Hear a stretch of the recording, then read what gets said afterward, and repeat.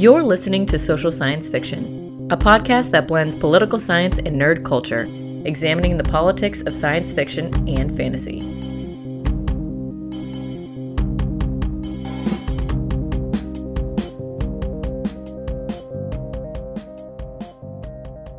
Hey there, today we're talking about the sci-fi anthology series Black Mirror. Now I realize I'm probably a bit behind the times here. This show's popularity seems to have come and went, but it's still worth talking about because this is the kind of thing I love to cover on this show. A show that explores politics and makes social commentary in a sci-fi setting and using sci-fi tropes. It is sort of a modern British Twilight Zone. And if I'm doing a show called Social Science Fiction, it's a show I had to talk about at some point. So let's get to it. Black Mirror is, again, an anthology series, and if you haven't checked it out, it's worth looking into. It premiered on British TV in 2011, and the premise is essentially each episode is a standalone story. A lot of these stories have the same actors, but they're always playing different characters with totally new plot lines, totally new premises. Although we'll see a lot of ideas revisited, and we'll see stories sometimes reference older stories, but each one is sort of a standalone story. And Black Mirror became popular in Britain after it premiered and really received much wider worldwide notice when Netflix picked it up at the end of 2014 and then started producing new episodes for the show on its own beginning in 2016.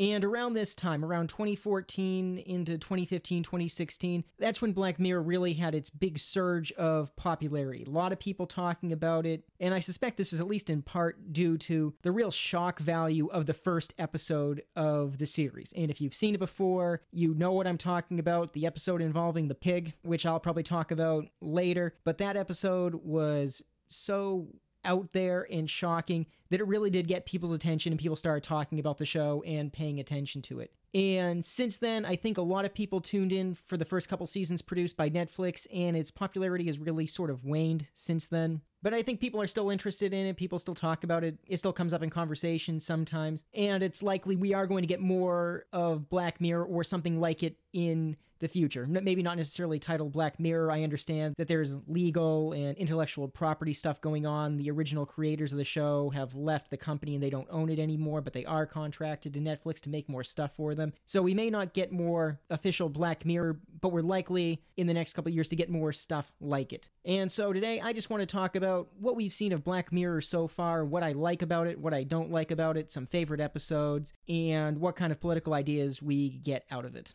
So let's get going. And by the way, spoiler warning for Black Mirror in general. All the episodes I talk about, I'm going to give at least the basics of the plot. I'll put in the show notes which episodes I talk about when, so you can avoid spoilers if you want. But I will be spoiling the main plot lines of all of these episodes pretty much.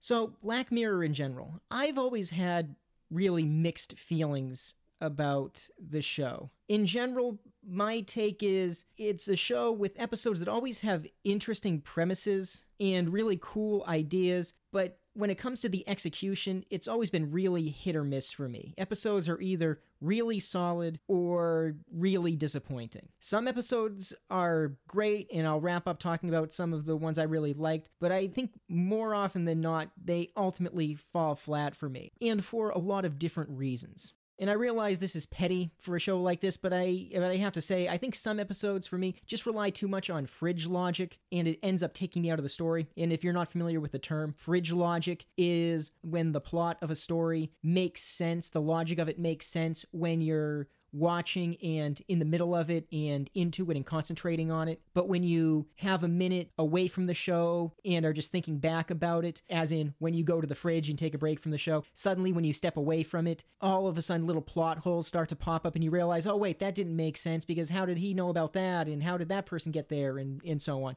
That's fridge logic. It makes sense until you get up to go to the fridge. And so many of these episodes have abundant fridge logic. The first one that comes to my mind for me is the first season episode 15 Million Merits. A great example of cool premise that for me doesn't really hold up And if you're not familiar, this is the episode set in a weird, creepy dystopia where people are constantly surrounded by TV screens. They're just kind of brainwashed and watch media all day. It's a very Brave New World type future. People sort of turn off their brains and just absorb the media that's being fed to them. And most people spend their days pedaling these stationary bikes that apparently produce the electricity that the society runs on, while a handful of people work basically in media. It seems like these are the elites of society, the people that host TV shows and perform. And the whole point of the episode is one character kind of waking up, becoming disenchanted with the whole system, and trying in his small way to rebel against it. And then it ends on sort of a very pessimistic, negative note. But the fridge logic for me is once I step away from the episode, I stop and think for a minute, this crazy, super technologically advanced dystopia, apparently the only way they can produce electricity is having people ride stationary bikes. This society hasn't figured out fusion power or something. Rather, you can't have people working in power plants. You've just got them all riding stationary bikes all day. Can't they be doing something more useful? And I realize this is a petty point. The point of the episode is about how people are sort of brainwashed by media. But still, it's that kind of thing that sometimes takes me out of episodes, when you start with a cool premise and then you really don't build on it in a believable way.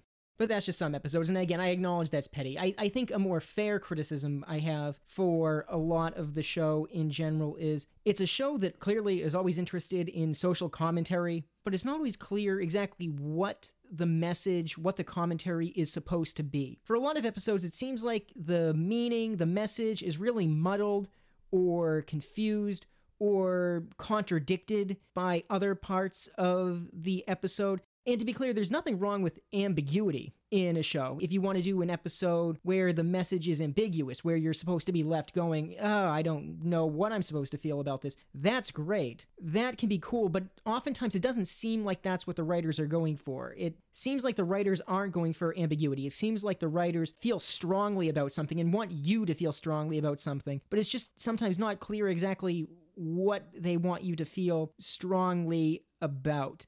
And here I'm thinking of a couple episodes. There's the first season episode, The Entire History of You, wherein we get a future where most people have this little implant in their brains that basically records everything they see and hear. And so everybody essentially has perfect memory. Anytime you want to remember something that happened, you just use a remote control to tap into this chip in your head, and you can play back what was recorded, and you can see a perfect recording of what happened. And the plot of the episode follows a guy as he gets into a fight with his wife and then becomes suspicious about her and her past relationship with another man, and it ends with him becoming paranoid, convinced she had an affair with this guy, and he ends up destroying his relationship with her and losing his wife and his daughter, and he's all alone, and he ends up ripping this chip out of his head at the end. And it seems like the message is this kind of technology, the fact that we record everything in life, the ability that we can recall everything that happens to us is a horrible thing. It's good that we don't remember everything perfectly. We should be able to let some things go.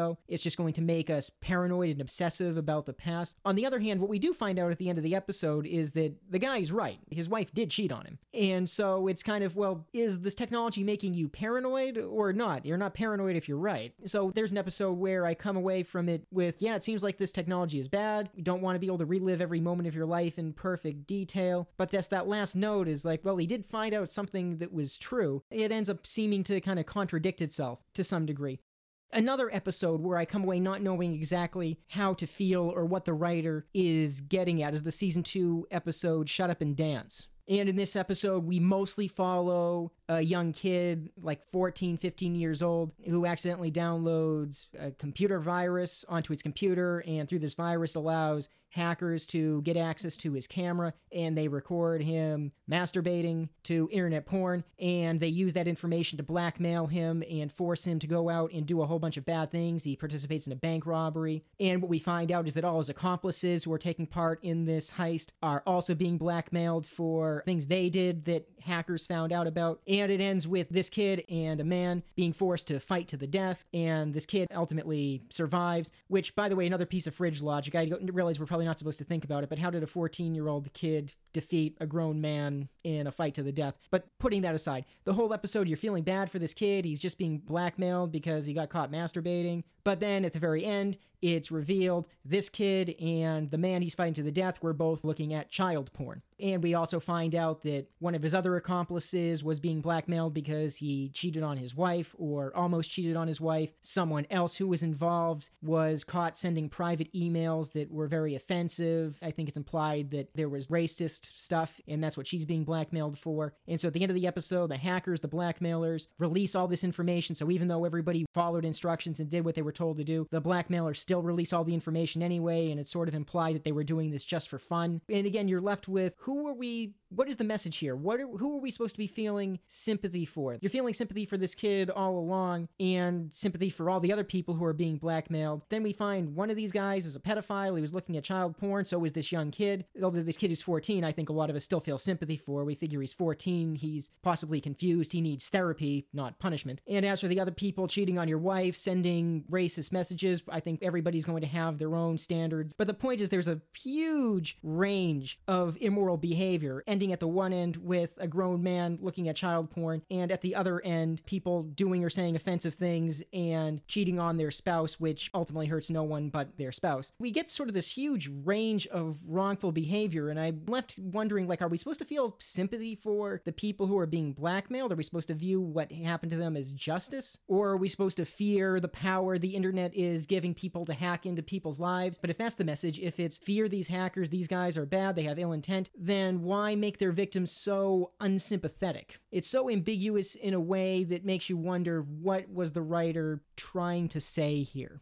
And meanwhile, while some are sort of ambiguous, some are just too on the nose in terms of their social commentary, to the point where they might as well just, during certain scenes, have a big message flashing across the bottom of the screen, just political commentary, political commentary, political commentary. It's just so over the top and obvious to the point where it's no longer interesting. And I'm thinking of 2 season 3 episodes here. One is Nosedive, which is set in a future where, again, going back to this kind of implant in the brain technology, everybody has an implant, or most people have an implant, and it's sort of tied to their personal identity. And through these implants and through your phones, basically everybody can rate everybody else during every interpersonal interaction, like Yelp or Uber style. Every interaction you have with a human being, at the end of it, you can both rate each other and give each other 1 star or 5 stars or whatever. So creepy in itself, clearly commentary on our rating culture, social media, how people are obsessed with their appearance and their social status on Facebook and Twitter and Instagram and so on. And carrying it a step further, the scariness of what if we just carry this further into just every interaction offline in everyday life, and carrying it another step further when we say, well, what if this was affecting your socioeconomic status? The main character of this episode is obsessed with getting a discount on rent at an upscale apartment complex, and she's struggling to up her personal status rating, because if you have a high enough rating, you get a discount on rent at these nice apartments. So your social status in this online setting can actually impact apparently what kind of jobs you can get, where you can live, and so on. So a very scary idea.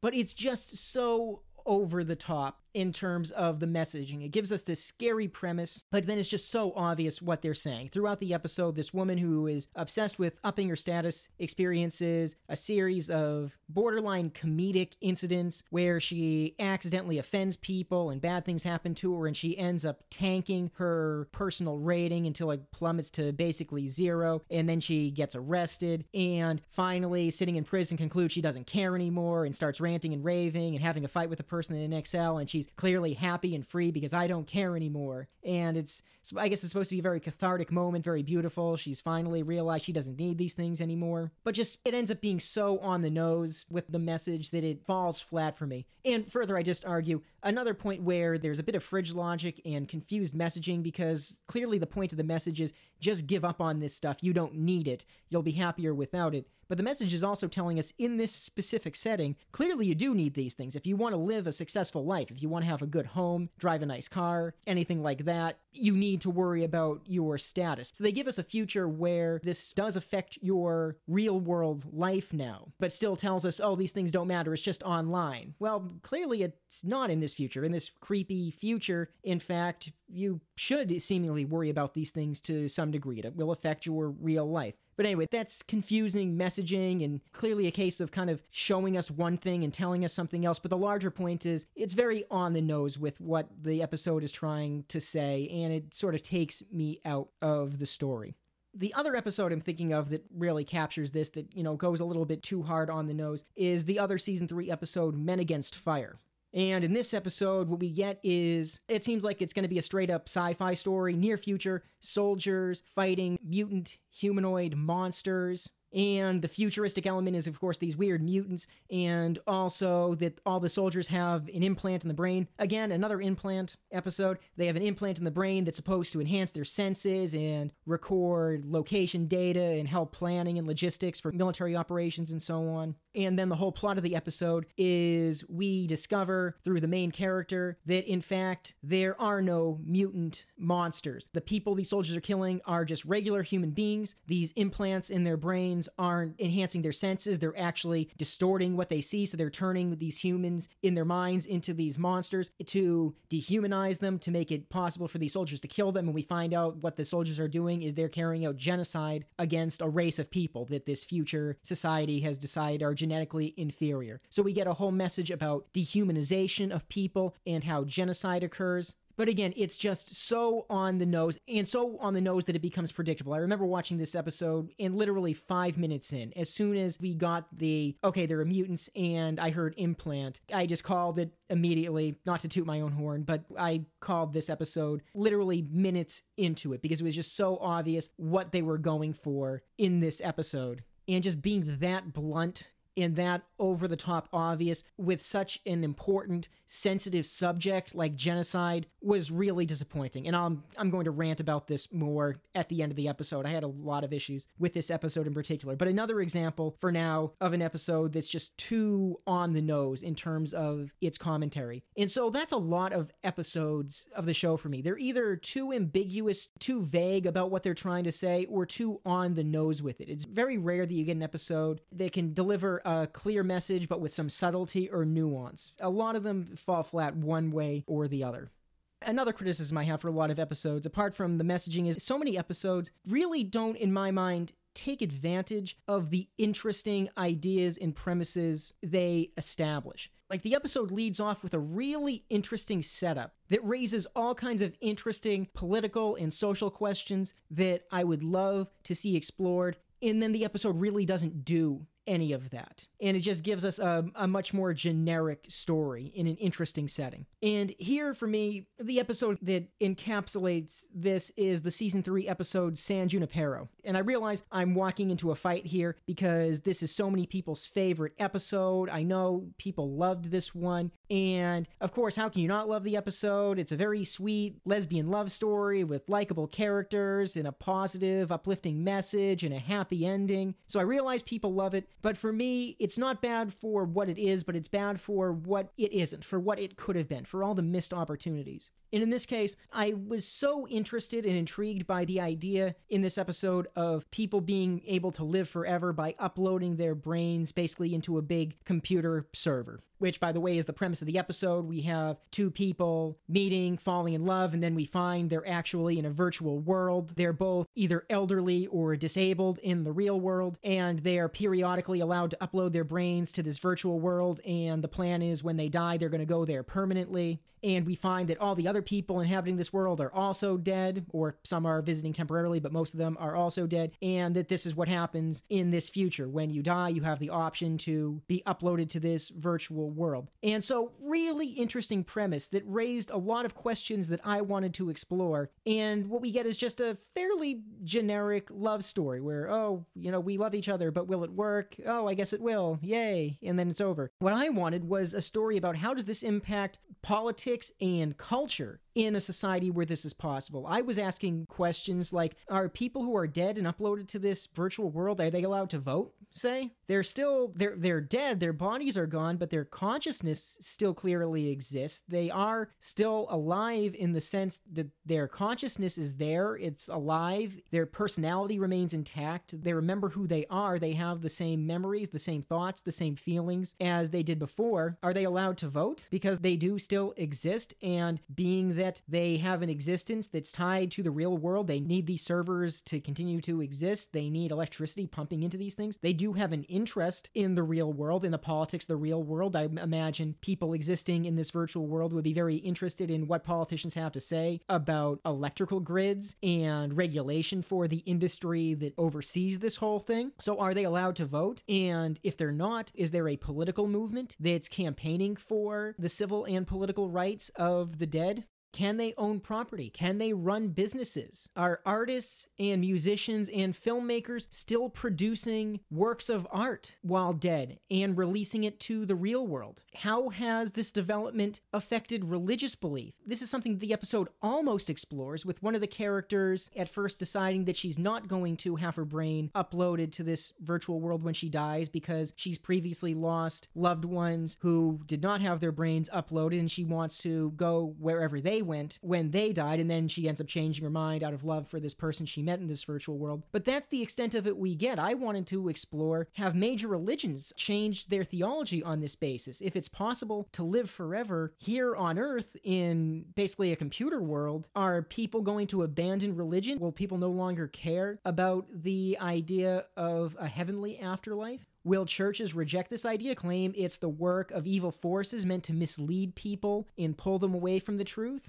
How does this work? How does this affect our culture, our society? Do these server farms where all these people's minds are uploaded, have they become a target of terrorists? I imagine if I was a terrorist, that'd be a major target for me. Think about the fear that you could instill by threatening to end someone's afterlife. We reach a stage in human evolution where people can, in a way, live forever. They just upload their brains to this machine and they live forever in paradise. How scary would it be to think of losing that, to think of having a shot at eternal life and then to have it taken away because the power got cut or because someone blew up the computer where your mind was being held? How much is invested in providing security and protection to these facilities? And again, if we're talking about the idea of people, in a way, living forever, does this affect people's political outlook? Would people hypothetically take more of an interest in things like pollution and climate change if they thought they could live forever? Now that we're thinking I can live forever as long as these machines stay working, am I concerned with what the state of the world is going to be like 100, 1,000 years from now? Not just because I want to make sure someone is still around to take care of my servers, but also because hypothetically I could be, getting word from the outside world and hearing about what's going on with my descendants. And now these aren't just hypothetical descendants in a distant future, but these are people I could meet someday. Will people change their political outlook? And again, getting back to the idea of the fear of these servers being blown up in a terrorist attack, what about war? Would people be less likely to go to war or less likely to support war, knowing that these things could be targets in some kind of conflict? And these are just off the top of my head. These are just the things I thought of just while watching the episode and sitting here right now, giving it a little thought. I'm sure there are so many other things that could be explored with this idea of what happens if we can just upload people's brains and they live forever in virtual reality. And the episode explored none of that. And again, it was fine. It was a good episode of TV. It was a very sweet love story. You're rooting for the characters. It's very nice, but there was so much more they could have done with it. And in a show that's supposed to be all about political commentary and exploring deeper ideas through science fiction, it just didn't accomplish that. And there are other episodes that do this too. And the point is, some episodes I feel like just squander the cool ideas they came up with and use them to tell less interesting stories. Finally, one last criticism, I'll just say, and I've hinted at this already, I am annoyed that so often the show seems to go back to the same couple ideas. And some of them are interesting, but we just see them being hammered again and again and not getting anything new out of them. The rating system comes back in a lot of episode. Virtual reality comes up again and again. The capability of basically copying a person's consciousness, making a copy of their identity, the core of their being. And so the real person is walking around the real world, but there's another copy of them existing in a digital world. These ideas we see come up again and again and again. It just seems like there are some interesting ideas, but there isn't an abundance of them, and they just kind of use the same ones over and over, and we don't get a lot out of them. And I realize I'm beating up on the show a lot, but I have to say, I still think it's a good show. For all these criticisms, it's still well worth watching. It's a lot of fun. Even the bad episodes, at least, will often give you an interesting premise that makes you think, even if the episode ultimately falls flat. And there are some really solid episodes of the show as well. And just a few of my favorites. The episode White Bear, I think, is really great. And White Bear is the episode where a woman wakes up in a house with amnesia. She has no idea who she is, what's going on, how she got there. She goes outside and discovers that something weird is going on. People have gone crazy. A whole bunch of people are running around just murdering each other. It's sort of like a zombie apocalypse thing, except they're not zombies. They're just regular people, but they've gone nuts and they're murdering people and attacking people and so on. While other people are, for some reason, just videotaping the whole thing. And she has an adventure. She runs around trying to get away from these murderous, crazy people. And there's a whole thing trying to find out what happened, trying to stop it. And then the conclusion of the episode is it's revealed it's all a setup. This woman is actually a murderer. She took part in the murder of a child, and this is her punishment. She has been sentenced to live this day over and over again. All the people that were chasing after her were actually actors. She was never in any actual danger. Just every day they make her live through this hell where she thinks she's going to be killed and tries to escape, and then discovers, no, it was all a setup. This is a fake because you're a horrible person and you did a horrible thing, and now we're going to erase your memory and force you to live the whole thing over the next day. And we find out further the people are allowed to come and take part in this thing. The people running around videotaping this are basically tourists. They've paid money to go there and take part in this thing and cheer as this woman is punished and humiliated and so on. And totally horrifying premise. And here, a case where we're left feeling ambiguous feelings in a way that's well done. I think you walk away feeling uncomfortable with the whole thing. Because again, you learn that this woman helped murder a child. She did a horrifying, evil thing. But you almost feel some sympathy for her as you realize she, first of all, has no memory now of having done this thing and is doomed to relive this horrible thing over and over and over again, presumably for the rest of her life. And it does raise interesting questions about criminal justice and how we view the role of punishment in a criminal justice system. And again, here's a case where we have an episode of Black Mirror doing what this kind of social science fiction really should do, which is help us really refine our thinking about real-world political discussions, here being about what is the role of our criminal justice system.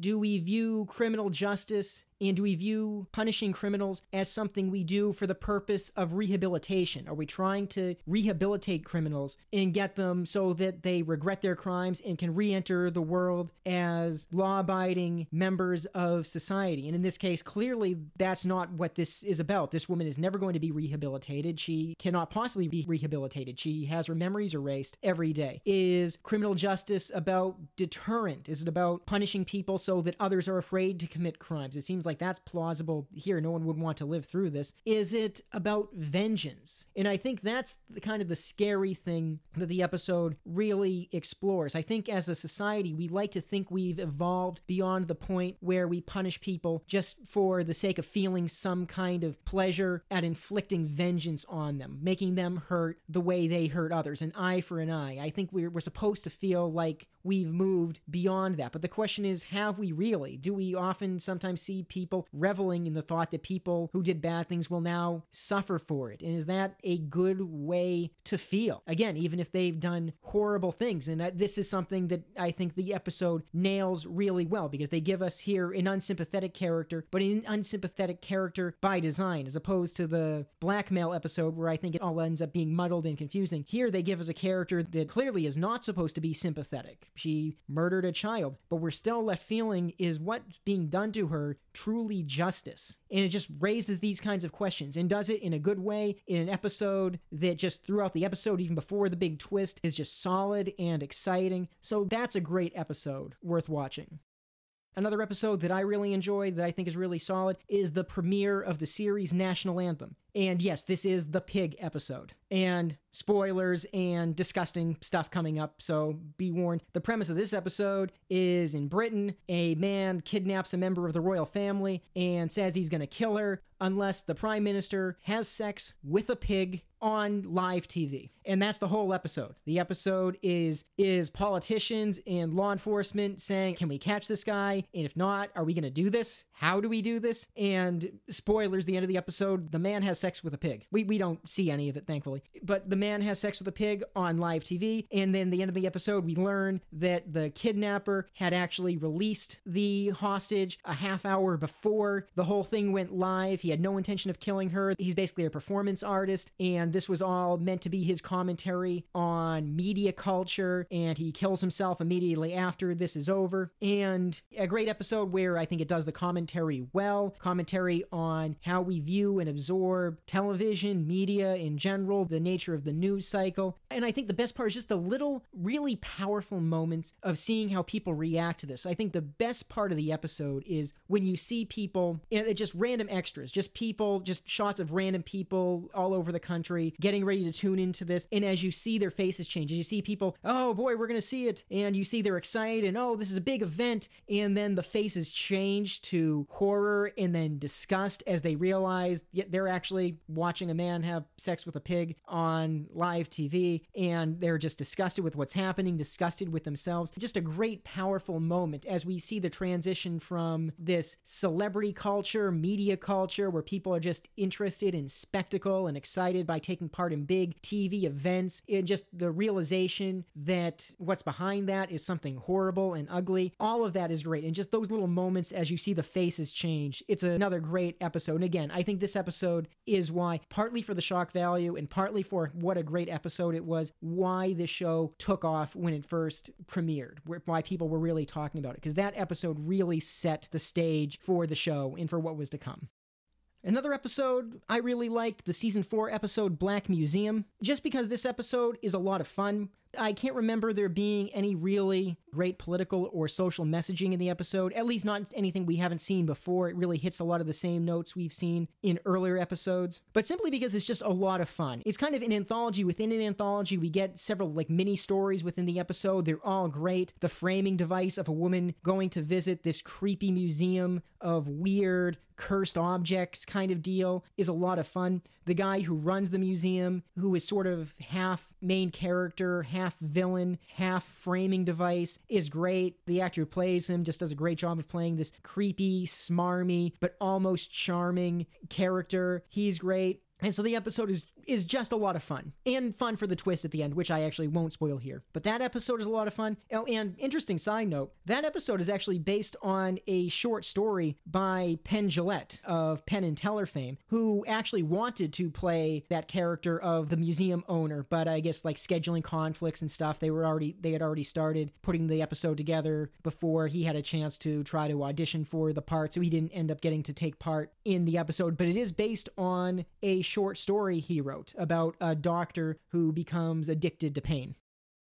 And finally, last episode that I recommend that I really enjoyed, Rachel, Jack, and Ashley 2, which is the Miley Cyrus episode. Miley Cyrus guest stars in the episode. She plays, and I guess this is appropriate if a bit on the nose, a child pop star who goes through a whole thing. Another one I won't spoil here. The episode, I think, is a mixed bag for me in terms of plot. It's kind of an interesting, almost a heist movie at points. It's fun. Again, nothing meaningful here, but it's mostly a fun episode. I just like to put it in my best of list for having a great cover of the Nine Inch Nails song Head Like a Hole. And I've never been a Miley Cyrus fan. I suppose I'm not her target demographic. But I have to say, she kills this song. She does her own sort of pop, punk version. She does a couple different versions of the song. She does a pop version and then a punk version at the end. But she does a couple great covers of Head Like a Hole. And the episode is fun just for that. So realize I complain about the show a lot. I have a lot of criticism for it, but there are some great moments on the show. There are some great episodes, and it is well worth checking out if you're into this kind of thing. And I think I'll just close with saying, in the wake of a presidential election we just finished in the United States, well, I say just finished, I mean, there's probably going to be several more weeks of vote counting and possibly lawsuits, but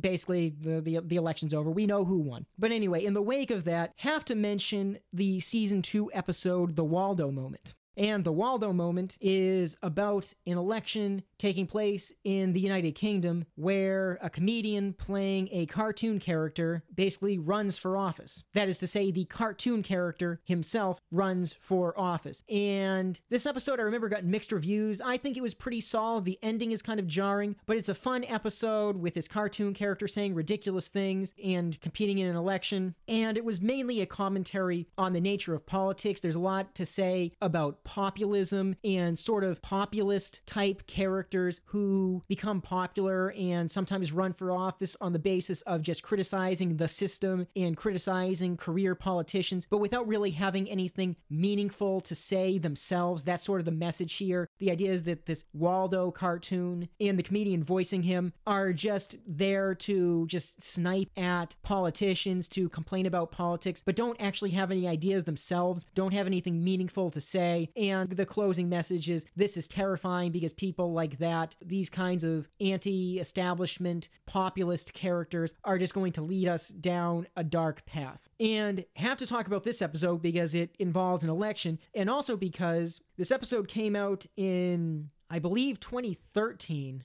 like 2012, 2013, and a few years later, we had Donald Trump running for office and winning the presidency. And a lot of people during the Trump campaign started recalling the Waldo episode and arguing the Waldo moment predicted Donald Trump, arguing Donald Trump was a Waldo type character. He was a populist character, and not a cartoon character, but a guy who had become popular by being on TV, who ran for office mainly on the platform of the existing political system sucks, career politicians are bad, drain the swamp, and all of that, with the criticism that he actually doesn't have a lot to say or contribute himself. He doesn't have any ideas himself beyond the system is bad and politicians suck. And so you had a lot of people recalling the Waldo moment and saying, you know, the Black Mirror people are really prescient. They foresaw Donald Trump. I'll leave it to everybody to decide for themselves how accurate that is. But if you're interested in U.S. politics, if you've been following the presidential race, go back and watch the Waldo episode and decide for yourself, what does this episode have to say about actual present-day politics? And so I think I'll end on that. Check out all of those episodes. Again, even the bad ones have their good moments. It's a really solid show, worth watching, great ideas, interesting premises. Just wish they did more with them sometimes, but still worth watching. Check it out. And thank you. And side rant. This time, I'd like to just rant a little bit more about that episode, Men Against Fire, and talk about what bugged me about the episode. And this is perhaps the only episode that I really sort of actively dislike. Even all those other episodes I criticize, I can find positive things to say about them. This is the only one I really dislike. And the reason is I was bothered by its portrayal of genocide and how human beings can become dehumanized and the targets of genocide. And I think a lot of fiction does this. I think a lot of shows that touch on the idea of genocide and dehumanization of victims, I think the writers are trying to do a positive thing, portray this horrible thing, and portray it in an impactful, meaningful way. But I think ultimately, stuff like this episode, if anything, obscure the horror of genocide. And in this case, what I'm thinking is when we discover that some state, some government, I don't think it's ever established what country or what government is doing this, but when we discover that the state in this episode is carrying out genocide and is tricking its soldiers into carry out this genocide, we get the accurate piece that this is being carried out by dehumanizing the victims, by convincing the soldiers that are carrying this out that they're fighting literal monsters. So that's accurate. This is something that happens in the real world when genocides occur. A genocide is usually preceded with a government, the perpetrators, dehumanizing the victims, portraying the victims as vermin, as monsters, as mutants, as less than human. This certainly happens, and I think that's what the episode is trying to communicate. But it communicates it in, again, a way that I think obscures the truth. What we learn is that the soldiers are really just being brainwashed. They have a chip in their head that makes them literally see the people they're killing as monsters. And the fact is, that's not the real world. In the real world, genocide is carried out by people who see clearly what they're doing. And I think that's something that's important to remember. I think it's dangerous to simply say genocide happens when people are dehumanized and then the perpetrators don't really see what they're doing or don't realize what they're doing. Dehumanization occurs, but people know what they're doing. They see the actual human faces of the people they're killing. During the Holocaust, the Germans and Poles and French in occupied territory who informed on their Jewish neighbors, who told Nazi soldiers where to find Jewish people, they didn't have microchips in their head. The soldiers who forced people onto trains and into gas chambers didn't see literal mutants. They saw human beings. They had arguably been brainwashed in a sense by a society, by government propaganda that were telling them the Jews were subhuman and a threat to their race and so on. There was propaganda and brainwashing going on, but there were no microchips. There was no sci-fi technology. These were human beings making a decision to murder other human beings.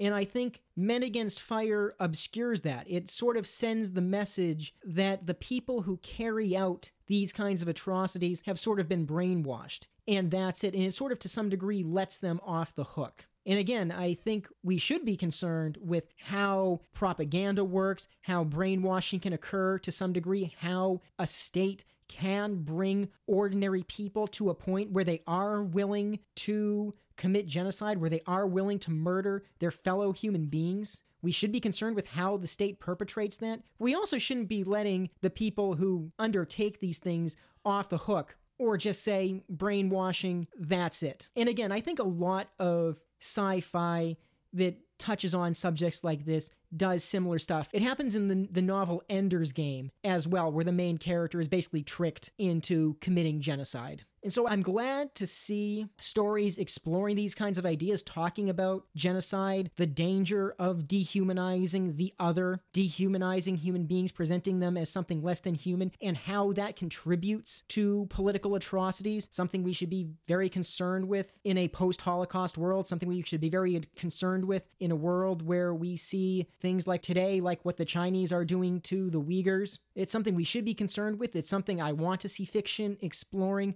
but not in this way. Sci-fi writers don't portray genocide as something that's carried out by brainwashed robots who don't realize what they're doing. People know what they're doing when they undertake these things. The question is, why do they do them anyway? That's what should be explored. And as a final side note, if this subject is of interest to you, why do seemingly normal human beings who don't have microchips in their head, who haven't been brainwashed, why do such people sometimes help carry out genocide? Read a book by the historian Christopher Browning called Ordinary Men. Ordinary Men is about a Nazi military police battalion and the role they played in the Holocaust. And it is a great book, and specifically an exploration of this question. Why do ordinary men, seemingly normal, sane people, freely, voluntarily choose to take part in something like genocide? Well worth a read. And so that's it for me. I'm sorry to sort of end on a depressing down note, but I really wanted to get that off my chest about Men Against Fire and how we talk about genocide. So I guess that's my closing thought for the day. Thank you.